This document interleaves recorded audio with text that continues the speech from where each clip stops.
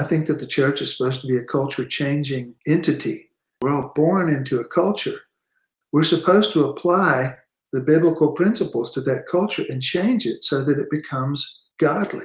So that the good things in that culture, are held up and applied to the kingdom of God, and only the sin is put to the side.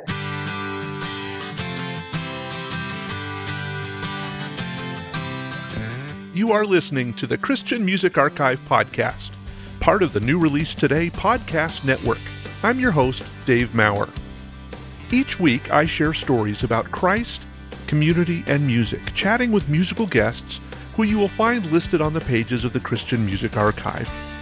There are thousands of creative men and women who have helped shape the soundtrack of the Christian faith, and we get to hear their stories, learn about how Christ has made a difference in their life, and hopefully along the way, we'll learn how we can be a better part of our community. Back in the early 80s, I was starting to discover a bunch of rock music that was Christian-based. This is music that sounded like the stuff my friends at school were listening to, but had positive lyrics, and I was really getting into this new music style. But I was also introduced to an album called The Vigil. Now, this was a little bit of a different sound. It was a little bit more classical and not really something I was into, but it was kind of interesting, kind of like the Phil Keaggy Master and Musician album, just something a little bit different. I also heard a great art rock album by a group called Archangel. Now, why am I mentioning these two albums? Well, to my surprise back then, both of these albums were driven by the same guy, Kemper Crabb. This was the first time that I remember hearing two completely different styles of music coming from the same guy. So I hope you'll stick around and hear my conversation with Kemper today and hear a little bit about how his musical influences has shaped his music. Well, we're going to jump into our interview in just a minute, but I've got Doug Hoffman, Executive Director for Mercy, Inc. with us again today. And today we're going to talk about a project called the Jesus Well Project. Yes, thank you, Dave. The Jesus Well Project is in South Asia. It's been a process for the last 8 years. We've been drilling wells across South Asia, water wells. They're going down 700 to 1,000 feet. Why do we need water wells? They have water at the top. In fact, it's basically sitting on a floodplain, the whole thing, but it's full of arsenic. Oh. So, they have drinking water, those kind of things, but it's poisoned. It's poisoned, yeah. And it's slowly just, deteriorating the people. So we got to go deep. We got to go below that layer and then below the layer a little bit further. So we're drilling those wells in villages across South Asia. And the beauty part is they know exactly where the water's at because Japan during World War II mapped out the entire area where the water is. So there are not many dry holes. Let's put it that way. So that's being done, and we put a hand pump on there, and it's a nice blue pump. And we put what's tagged on there, Jesus Wells. Now, keep in mind, most of these wells are being drilled in Hindu or Muslim villages. So we also then Jesus Wells. So it's an opportunity to bring them to Christ. Along with that, we do provide some spiritual material information for them. And it's a life-changing experience. And oftentimes we follow that back up and planting churches within those areas.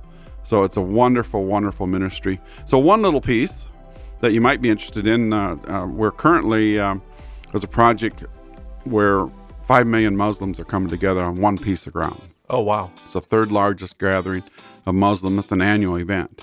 They always had troubles with water. How do you have water? So we got permission to drill wells on that piece of property. So right now we're in the process of drilling. There's 3 done.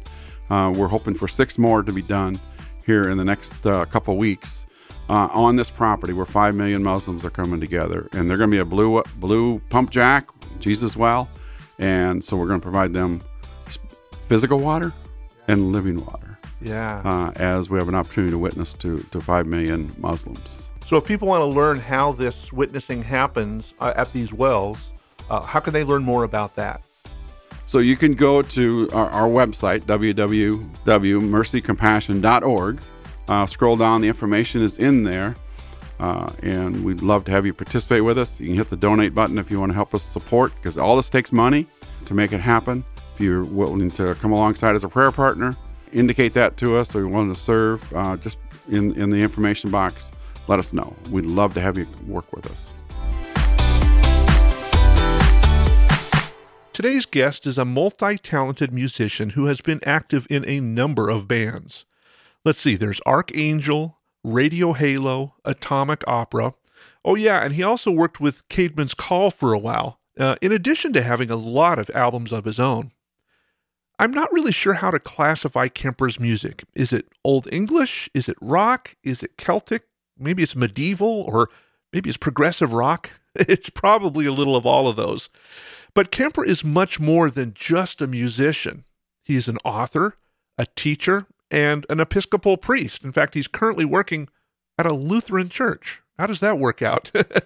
Kemper is a true Renaissance man with a medieval bent and a heart for using art to reach people for Jesus. So I'm really looking forward to our conversation with Kemper Crabb. Kemper, welcome to the podcast. Well, welcome back at you, Dave. I welcome you into my remote studio. Now, if memory serves, you're based in Texas these days, aren't you? That's right. I'm in the Houston Metroplex, and just on the edge of the city. Yeah. So it's it's a big city, but it's a nice one. But it's home, and from what I've understood, you're kind of a dyed in the wool true Texan at heart.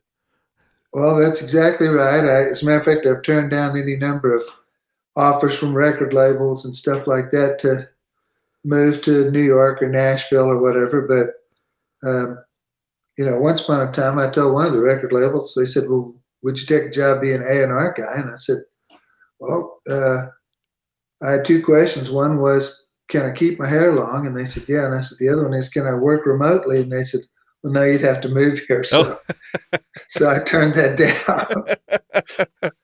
Oh, that's funny. That's funny. Well, for folks who don't know who you are, I mean, you've got quite the eclectic music style as far as I'm concerned. You've got kind of the I don't know how to describe it, almost Old English Celtic stuff. You've got some progressive rock stuff. You've recorded with a couple of bands. Let's see, Archangel and Atomic Opera. So, I mean, you're kind of all over the map as far as the sound goes. How would you describe your music to somebody who's not heard you before? I'm not exactly sure how to do that. I do record a number of different styles or genres and stuff. Like I said, Archangel was where I started, and I suppose I kind of came up in the, rock and roll world, although at that time, back in the 70s, there was as much folk music as there was rock music. Yeah.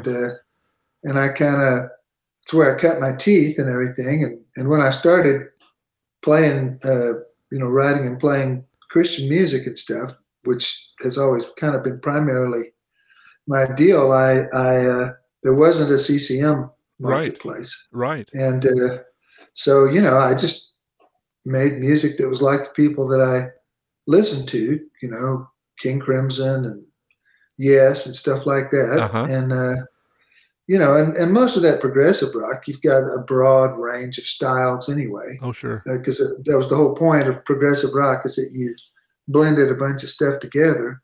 So, and like most rock musicians, I've been drawn to early music or medieval music or whatever you want to call it. Yeah. And so because I had literary interests and historical interests in that period, I early on was paying a lot of attention to medieval and Renaissance music and so forth, and that from time to time would leak into the rock and I guess vice versa. But when I started Archangel, we kind of started off as a folk rock band, made it easier to play in churches, especially because in those days, like I said, there wasn't a CCM marketplace. It was in the heyday of the Jesus movement, and so we toured around and played in churches. But gradually we did heavier and heavier rock, and then the record label that I initially signed with, which was a very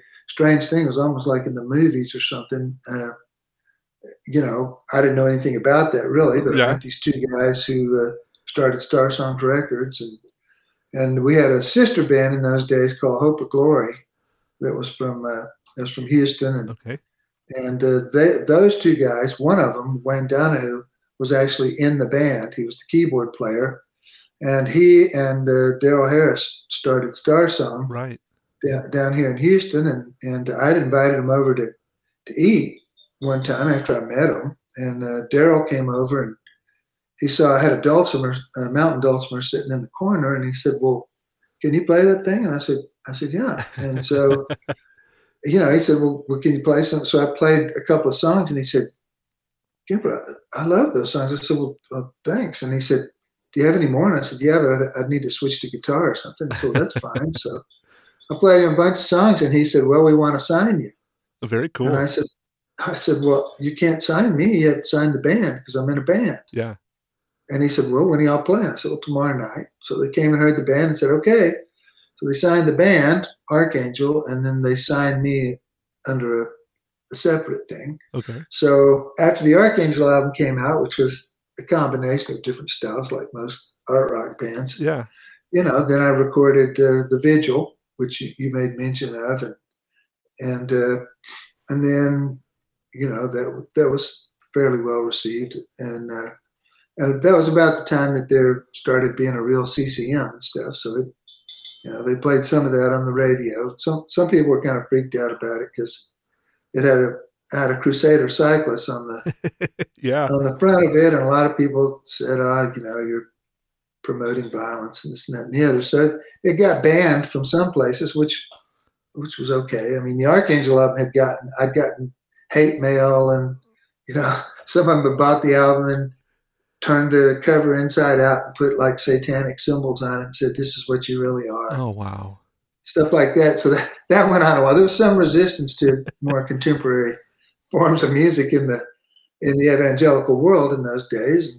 But the Vigil finally kind of, developed a number of fans or whatever, and as did Archangel before that. But and then later on, like most art rock bands, I got more interested in dance music and electronic and stuff. Mm-hmm. And so then Archangel became Radio Halo, and we played.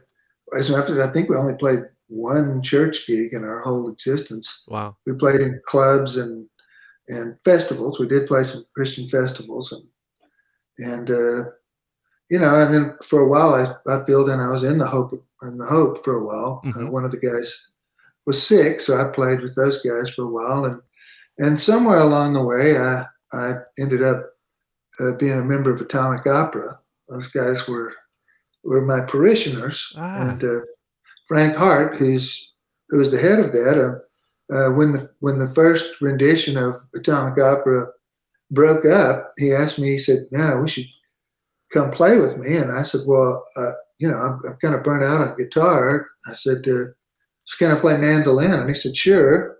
So for a while, Atomic Opera was just me and Frank, but we were opening for the Call and stuff like that at the clubs here in Houston, and then finally we added a guy we had met who was a drummer, who at the time was a Mormon, but hanging out with us, he became a Christian, and Johnny Simmons, and plus at the time my roommate and the guy that I always used to engineer, Ryan Bersinger, who plays bass and Chapman stick, he joined, and so we recorded some stuff for Metal Blade and toured Japan and stuff like that, and at the same time I continued to do solo music and write worship music and so forth. Mm-hmm.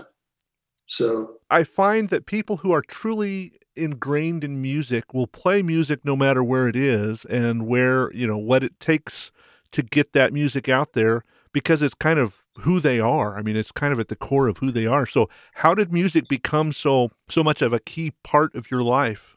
Well, growing up in San Antonio, which is where I pretty much grew up. Okay. My mom was always into listening to the radio.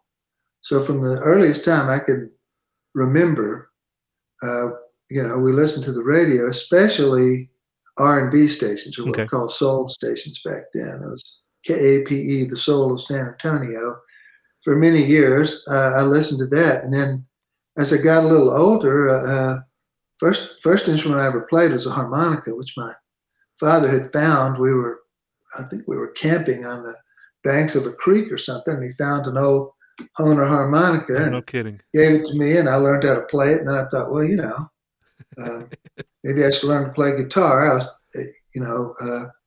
I guess I became a Christian at 11. Okay. And by the time I was 15, I was singing in choirs and stuff. And then I thought, well, maybe I should learn to play another instrument. So I asked my parents for a guitar, and they gave me one.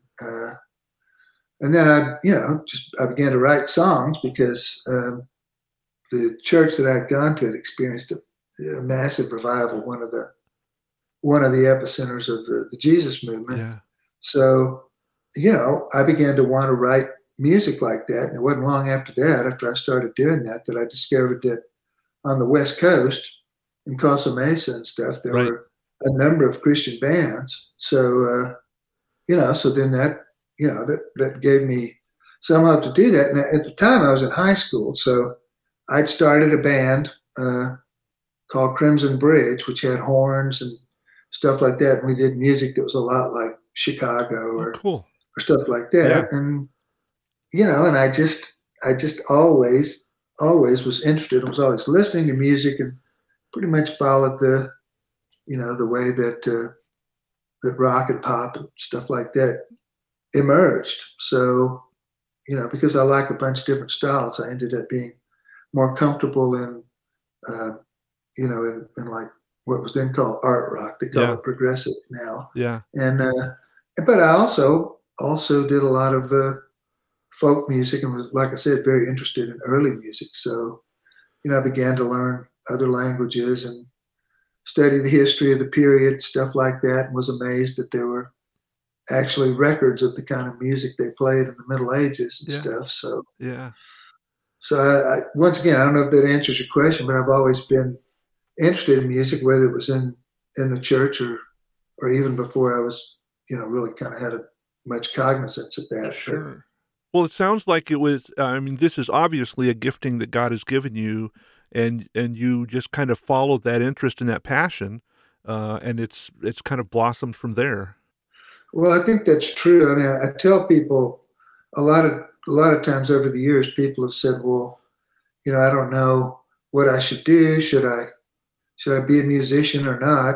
And I said, well, the first part of that question is, are you an artist? Right. If you look in the mirror and what you see as an artist, and you don't have any kind of negative kind of comment from God or something, then what you are is an artist. And the second part of your question, a lot of times has to do with the circumstances or where you are or the opportunities you have and the vision you have for your life, what's most important. But, if you're an artist, then like you mentioned, you find a way to create stuff. Yeah. And, as to whether or not it becomes a profession or not, depends on what your drive is and what your vision is and what you want to do. I've heard a lot of people say, we are created in the image of God, and God is a creator. And so therefore, you could put two and two together and say we have creativity built into us because we're created in the image of a creating God. Well, that's exactly right. And really, I don't actually, even though I talk about art, teach about it and stuff like that, I don't actually think you can separate creativity and artistry from pretty much any area of human endeavor whatsoever, whether it's, a housewife raising children or a mechanic or anything like that. I mean, there's an approach to things that, because we're made in the image of God, he gives us principles in every area that we do. And generally, because they are from God, that involves some sort of creative impulse. Well, you mentioned earlier on in your conversation that you became a Christian at age 11. That's right. The music was there first, but the love of God came after that, or were they kind of tied together, or how did that play out for you? Well, it wasn't church music because I wasn't super crazy about church music. I mean, my parents, who are Christians, we always went to church, but it was me hearing the gospel and actually coming home to me that really changed things. Because, when I became a Christian, I actually was given to embrace Christ and became regenerate and stuff. It changed. It didn't change my love of music, but it certainly broadened it to where I could appreciate a lot of what was happening in the church. Because at the time, it was mostly pretty traditional hymns and so forth. But because I had become a believer, I could grab hold of the lyrics of those hymns and stuff, and I began to appreciate the melodies and so forth. So really, I suppose, I was already deeply into music. I wasn't that crazy about church music, like I said, until Right. I became a Christian, and then it was like, oh, okay, I get it. Yeah. But prior to that, I thought it was fairly boring and generally not well done. So that kind of put me off initially.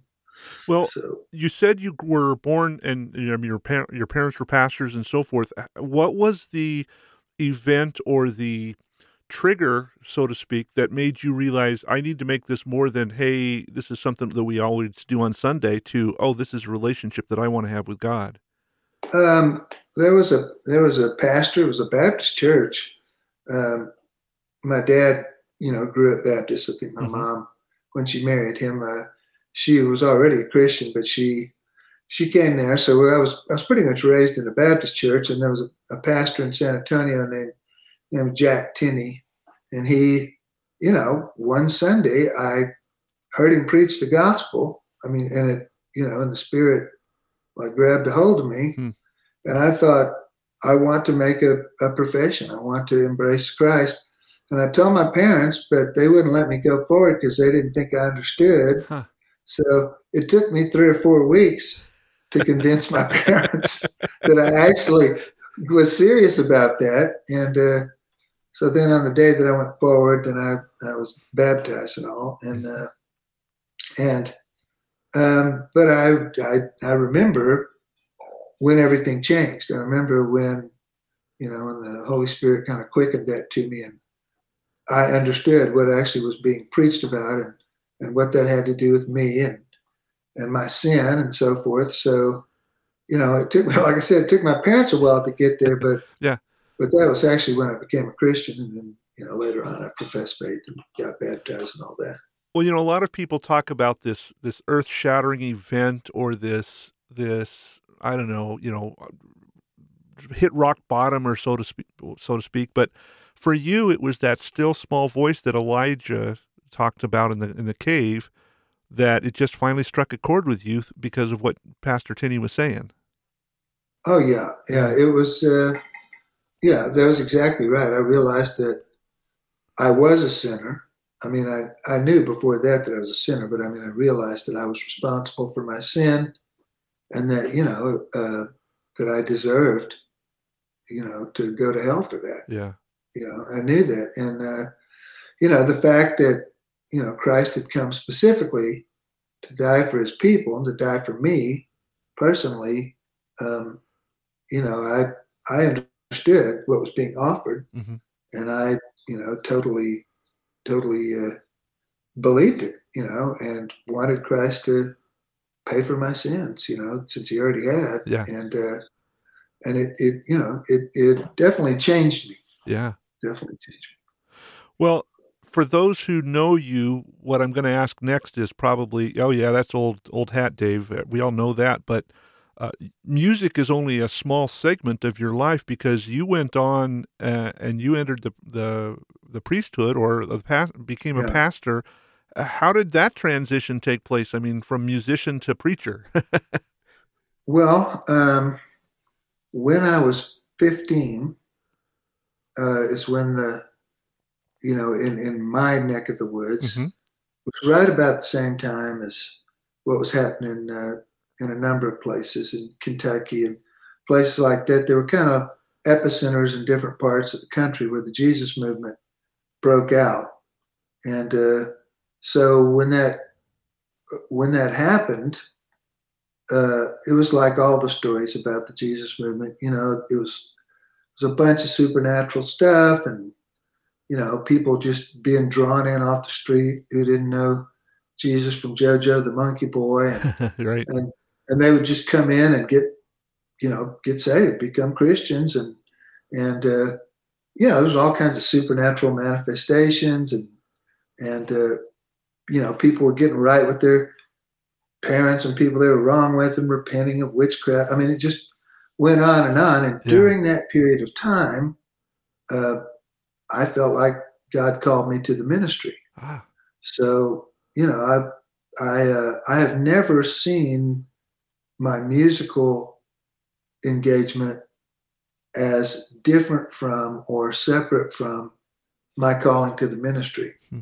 And that's not unusual in the history of the church. I mean, Luther and a bunch of people, who were ministers also wrote music and so forth, or poetry like Edward Taylor and stuff like that. And for me, that was part and parcel of the same impulse. So even though I felt called to the ministry, I didn't think that meant that the music couldn't also be a part of that. So while I engaged in a study and training and so forth that would ultimately allow me to be ordained and all that kind of stuff, I didn't stop doing music. And in those days, especially, you traveled around, you played all kinds of places, churches and clubs and beaches or whatever, and there was a lot of preaching, and stuff like that mixed in with the music and even with the lyrics of it. So, so that, to me, that was all kind of the same thing. And so over the years, through study and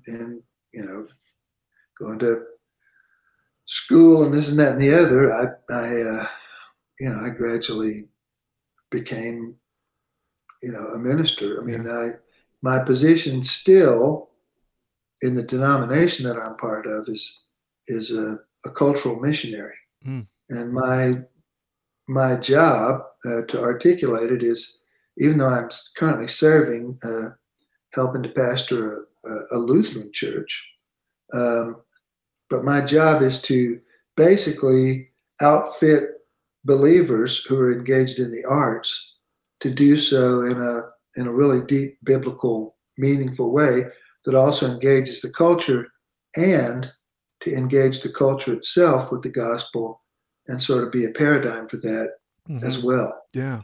And of course, I still preach and teach regularly and stuff, like write books and so forth. So that's all part of the same thing. Well, and you've also done a lot of work with missions as well. You talked about a little bit about mission. I forget the word you used, but if I remember rightly, you've done a lot of work in Asia and Africa as well. Isn't that correct? Well, actually, I have, but that's primarily my father. Oh, okay. When I was, not long after I was 15 and this whole revival thing broke out, my dad, who was a Christian, however, he wasn't really living the way he should or anything. He was involved in witchcraft and so forth. And the spiritual reality in our house was kind of tense, not between me and Dad, but between the spiritual forces around there. And my father repented publicly before the church. He was actually a deacon of some of his witchcraft practices.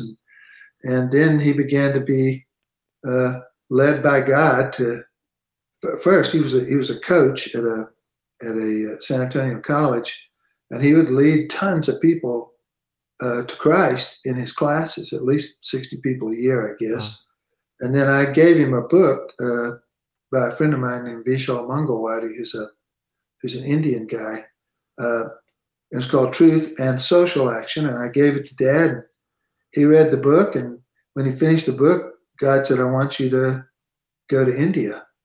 So Dad,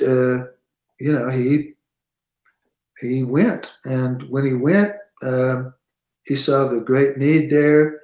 He came back. He took an early retirement, and for some years he's been on the mission field, not only in India but ultimately in Africa, in several countries in Africa. And my involvement in that has been, I did spend a good period of time over there with my father in the 90s. So I went over to India for a while there, and that may be what you're thinking about. Yeah. Although we have the same name, so people get confused about it. But yeah, I did spend a good deal of time over there in India, a prolonged period, working with my dad and so forth. So, but I do think it's important. I still supported the album that I like the best that I've ever done.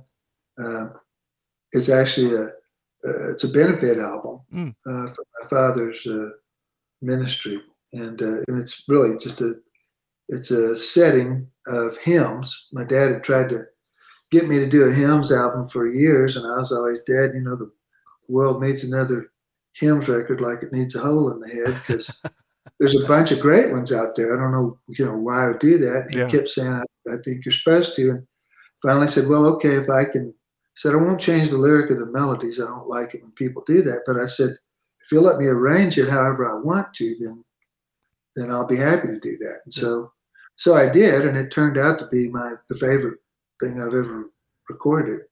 So is that Reliquarium? That's Reliquarium. That's exactly right. My understanding in that was, I am a medievalist. That's what I studied in school and so forth. And at the time, the medieval church, a lot of the devotion of the believers was towards relics, perceived pieces of the saints who had died before and so forth. When the Reformation happened, that devotion shifted, and their devotion was mainly expressed in songs, in their hymns.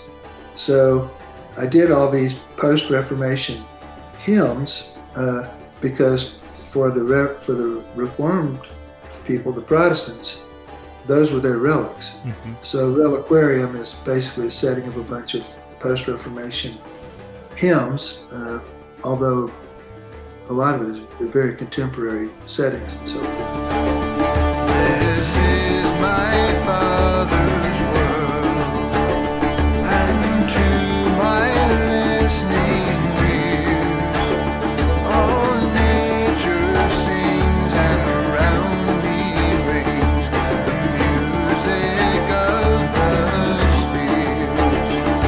This is my Father's world, I rest me in the thought of rocks and trees, of skies and seas, his hand the wonders wrought.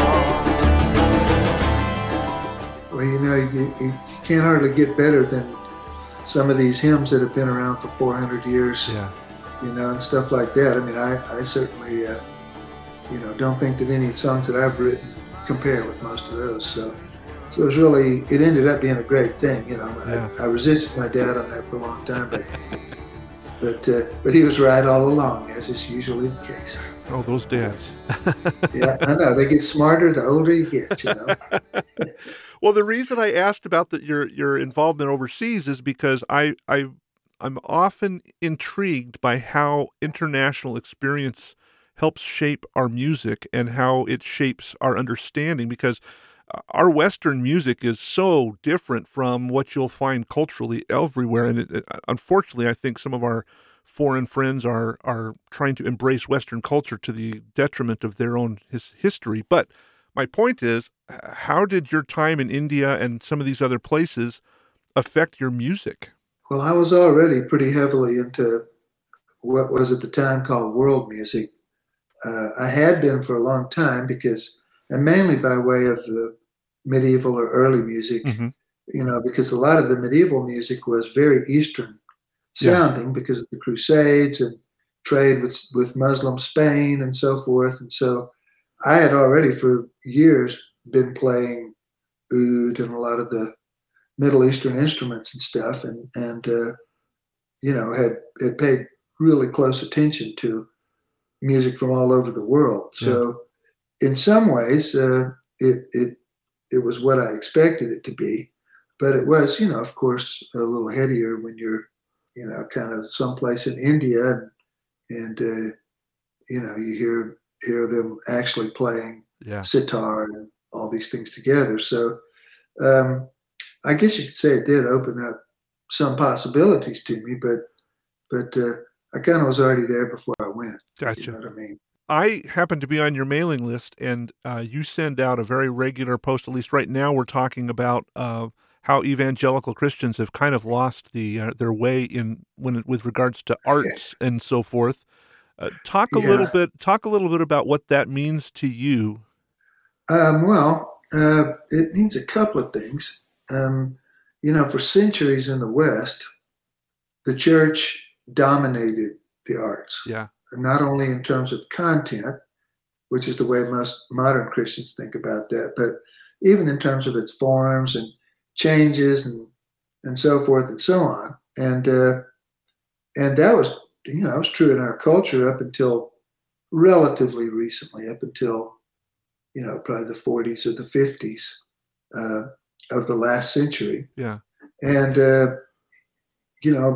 but part of the problem with that is that if you don't view the world correctly through a creedal kind of understanding, and all the creeds are summations of biblical doctrine about the Trinity and the Incarnation, then you start seeing the world as being split in a way, which the term dualism is normally what's applied to that. Okay.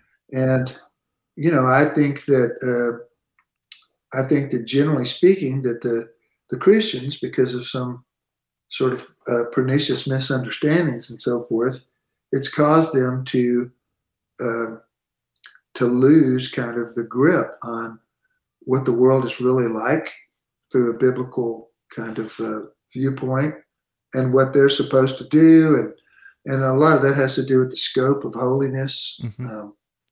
What is the scope of holiness? I remember when I did the Radio Halo album in the Christian Marketplace, which, like I said, we'd been playing in clubs for years, right, before we were approached by people who found out what we were doing, and we were filling up clubs and stuff like that with these pretty straight ahead Christian things, and I remember having a conversation with a record label executive who was listening to the music, because a lot of those things we had recorded as pretty much album quality demos and stuff. And, yeah.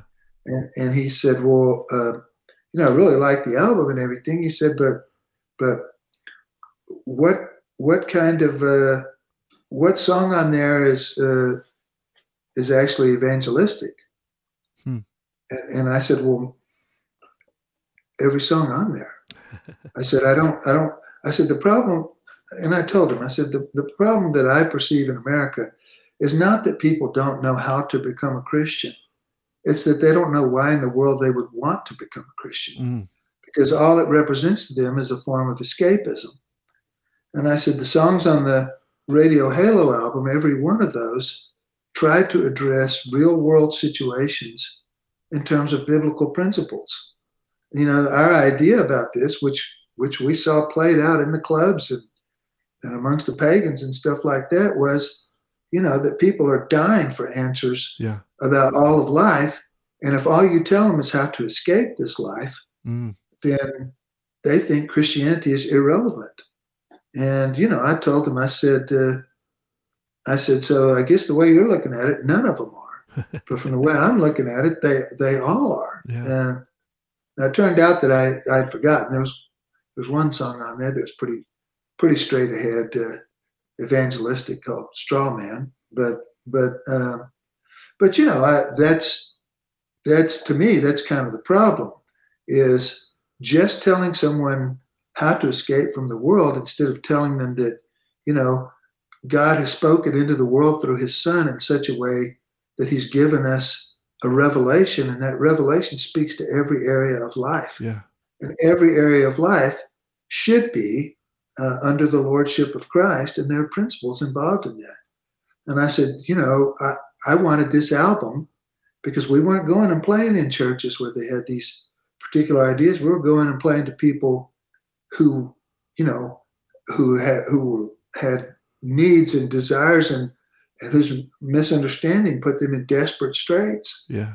And I said, the people who converted under that particular ministry, they did so understanding that Jesus had answers for all of life, not just for escaping from this world. Yeah. And I mean, that was actually taken pretty well by that particular record executive. It didn't end up going with his label at that point in time, but not because of that. It was just other circumstances. But I've had that conversation. I don't know how many times I've had that conversation. I used to have that conversation when we were playing in clubs and stuff. People go, well, why are you out there playing in those pagan places? And I was like, well, who the heck do you think needs to hear the gospel? Yeah. You got to get out of the salt shaker. And, I mean, I understand, people flake out, but I said people flake out in churches all the time too. Yeah.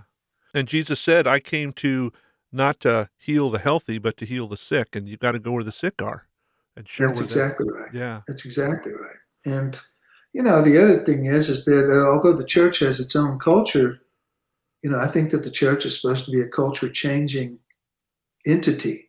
We're not born without a culture. We're all born into a culture. And that culture is meant to be the place where God has caused us to be born and born again and stuff. We're supposed to apply the biblical principles to that culture and change it so that it becomes godly. So the good things in that culture, are held up and applied to the kingdom of God, and only the sin is put to the side and so forth. So, sometimes people have difficulty understanding that, but it seems to me that that is the gospel. And it says it, God so loved the world. It didn't mean that he just loved us escaping the world. It meant that he wanted to see the world changed through Christ. And that's a different animal, and I think most of those articles that you're referring to, my blog posts, that's really what it's taken up with. I mean, a lot of people read the Bible and stuff like that, but they don't think about the implications of it because they mainly live in a faith that is predominantly escapist. And I think God wants us to change the world. I think he wants to see the kingdom of God expand, and not just individuals, but families and institutions and everything be changed for his glory. Yeah. So that's kind of more my perspective on that. Well, let's look at this. This last year has been such a divisive time, not only in our country, but in our world. Right. How do you see us we as Christians, I think a lot of our Christian circles are trying to circle the wagons and protect themselves, but how do you see us being involved in making change when the world is so divided right now? And what does that look like? There's only one thing we could do, and that is us as individuals and us as a people, us as the church. We have to live out the gospel at cost if necessary.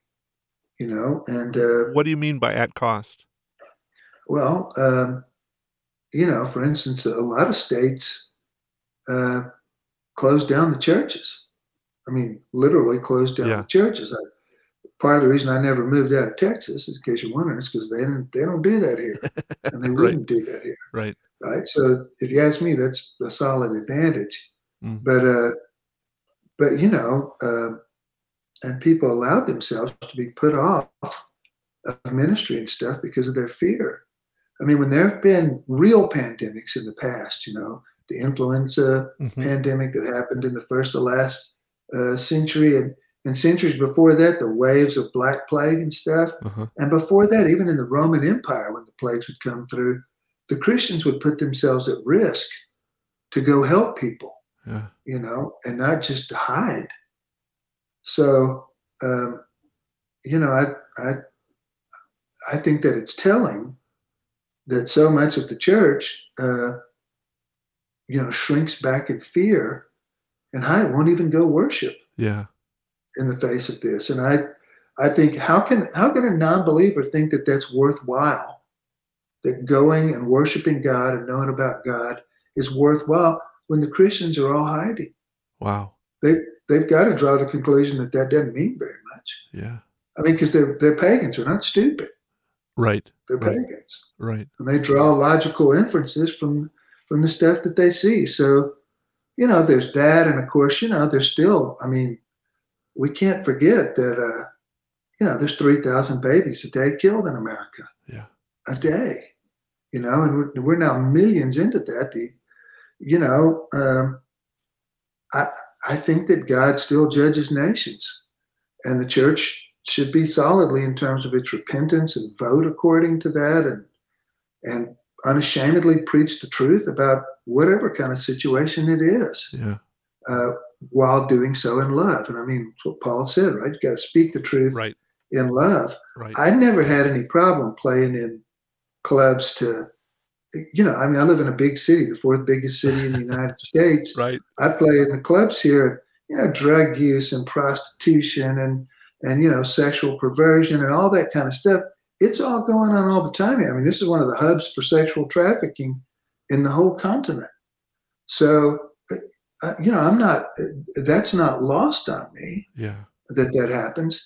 And I went amongst those people, and many of whom respect us just for the quality of our music and stuff like that. But the fact that we actually cared about them and didn't try to tell them they were worthless or anything because of those things. But, we preached the gospel and cared about them. And if they needed help, they came to us and so forth. We didn't go into a ghetto culture and hide ourselves. Yeah. Instead, we stepped into the culture at large where there was real need, and we're willing to tell them the truth. And, nobody hated us because of that. I don't know how many times even sister bands would be sitting around mocking Christian radio or something like that. And then they would look at us and remember that we were Christians and say, well, that's not y'all, man. Y'all are like real Christians and stuff. But they had disdain for the church at large, because for them, Christianity was about some ghetto culture that didn't have anything to do with anything except hiding and escaping. Yeah. So, I kind of think that the church should gird up its loins and read the Bible and do those things at whatever cost. Yeah. Yeah. So that's kind of what I mean by that. I think a lot of our corporate things that we do as Christians is to, we're going to go help solve this problem or we're going to go help do this, but it's still, we're kind of holding back in our own communities and saying, well, this is something that I outreach. And it's not a change in attitude for how we live our daily lives. And if we look at what Jesus did, he was eating with tax collectors, he was hanging out with prostitutes, but he wasn't preaching at them. He was just loving them, being in community with them and showing them what he was all about. That's exactly right. And I think that's part of our issue is we're trying to go out and change the world when Jesus is the only one that can change the world. That's exactly right. We're supposed to be salt and light, right? Yeah. And that's, you do that just like Jesus did. He met needs. Yeah. And I can't tell you how many people who didn't even really care about believing the gospel or anything, but when they were in trouble, we're who they came to get because, they knew that we cared about them. And so, a lot of those people ended up converting, which was always been true for the church. It was true for the church in the Roman Empire. When the plagues, like I said, hit, they went and took care of the sick. Yeah. And I guarantee you, everybody who recovered embraced Christianity, and people understood that the Christians cared enough about people to put their lives in jeopardy, or when they hid under the bridges and people threw the babies off to kill them, and they gathered them up and raised them as their own. Yeah. And stuff like that. People notice stuff like that and they ask about it. To me, it's interesting that there's so much effort put into preaching the gospel when if you just live it, people come asking you. You don't have to beat down the door to tell them. I love that quote. We don't have to preach it, we have to live it. Yeah. Yeah. I remember at one point I was really struggling with how do I share my faith. I'm not an evangelist. I'm not somebody who can get up and preach and all that kind of stuff. And Right. I forget who it was that said, but Dave, your job is not to save people. Your job is not to forgive people. Your job is not to heal people. That's God's job. You're just supposed to love. Well, that's exactly right. And as a matter of fact, I read a quote. When did I read? I guess I read this just maybe today. I read that, in which he was. Here it is. I'm trying to find it on my phone as I'm talking and so forth. But he made a quote about how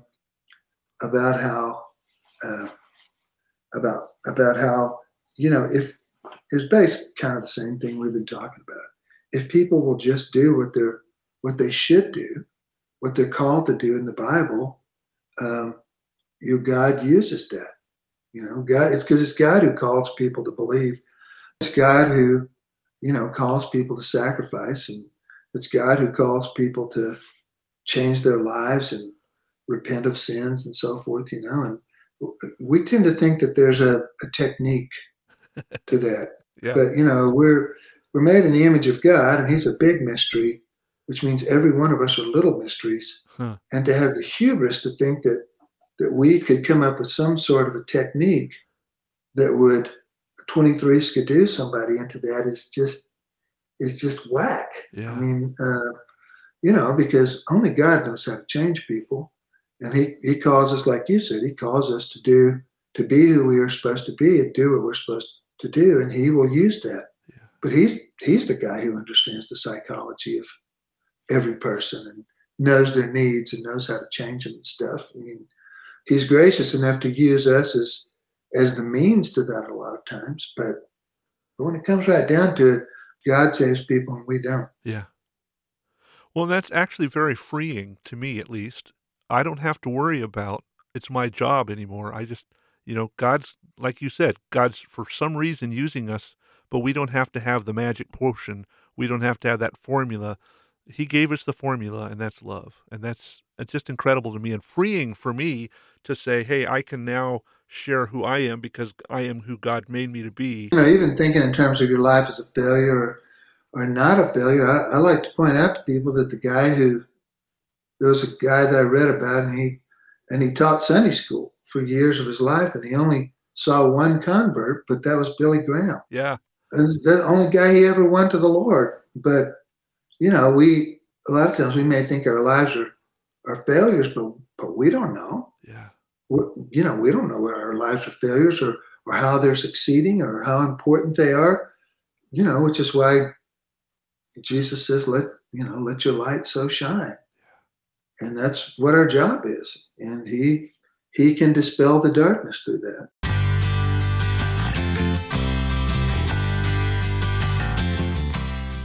Well, every Saturday we send out a newsletter to several hundred people now that are signed up to pray for artists and musicians and pastors. And how can we specifically be praying for you guys in the weeks and months ahead? I think that, if y'all would pray that the ministry stuff that I'm doing, both with music and the teaching stuff, would be as effective as it could be in light of what God wants it to be. I don't think I could ask for more than that.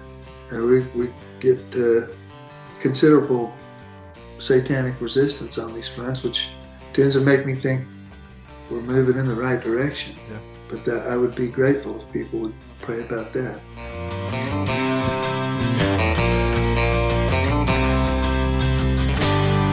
Thank you for joining Kemper and me for our conversation today.